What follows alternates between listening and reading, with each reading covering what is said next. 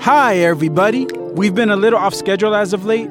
I've been experiencing extreme pain with my wisdom tooth. I think you'll hear about it in this story. But we'll be back to our regular schedule in the upcoming weeks. Thank you for tuning in. Thank you for listening. Continue to share.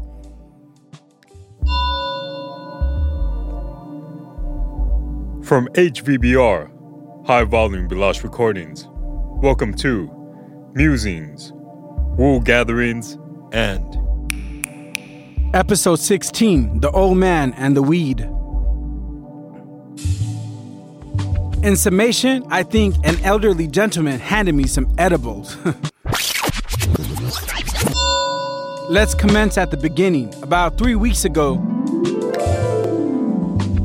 I woke up on a Wednesday and things were what they were. You know, whatever. The day progressed, then suddenly, at some point early in the evening, I was like, damn, WTF, FML, pain, serious pain. My mouth, my jaw, damn. Whatever, this too shall pass. It did not pass. The pain began to mushroom. I love mushrooms of all kinds. Evidently, I hate the mushrooming of a bad situation. Who doesn't? Wednesday evolved to the following day, and the pain intensified.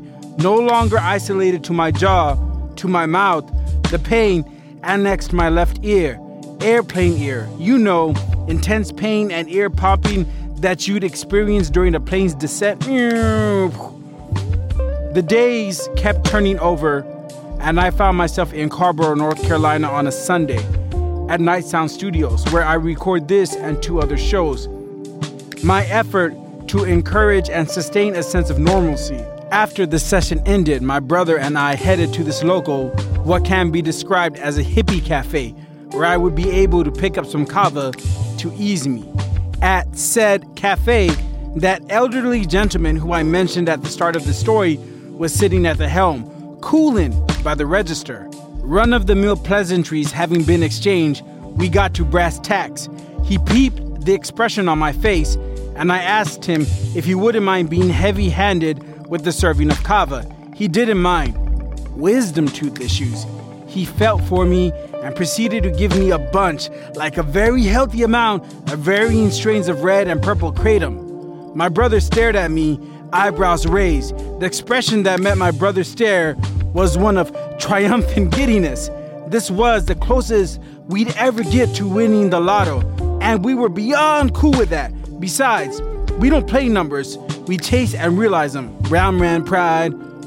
As the elderly gentleman assumed the role of Santa, he kept repeating, "You're gonna feel real good, you're gonna feel real good." He was grinning, beaming. I was confused. I'm not new to this stuff. I figured it would ease me. I didn't expect to feel real good. Usually, when we get kratom, specifically when we get kratom from this spot, the varying strains come in foil pouches in the color of the strain within it. These foil pouches are not transparent. With the amount of pain I was experiencing, I accepted this extreme kindness and went on my way. Before I left, elderly gentleman told me to come back if I needed more. When we arrived at the house, we went through the pouches. 2 pieces of chocolate were nested inside one of the red color pouches. Yo, bro, check this out. I was in so much pain. We have had kratom brownies before. We've also done edibles before. Not our thing, but whatever. You do you. We know what we're about. We figured the elderly gentleman gave me kratom chocolate. I was in so much pain. I took 2 scoops of red kratom and, to be cautious, 1 piece of the mystery chocolate. Then I was in so much pain. Then I passed out. I woke up in a state of, what the fuck? I was tripping big time, like Euro backpacking tripping. That chocolate was not a kratom chocolate. It was an edible.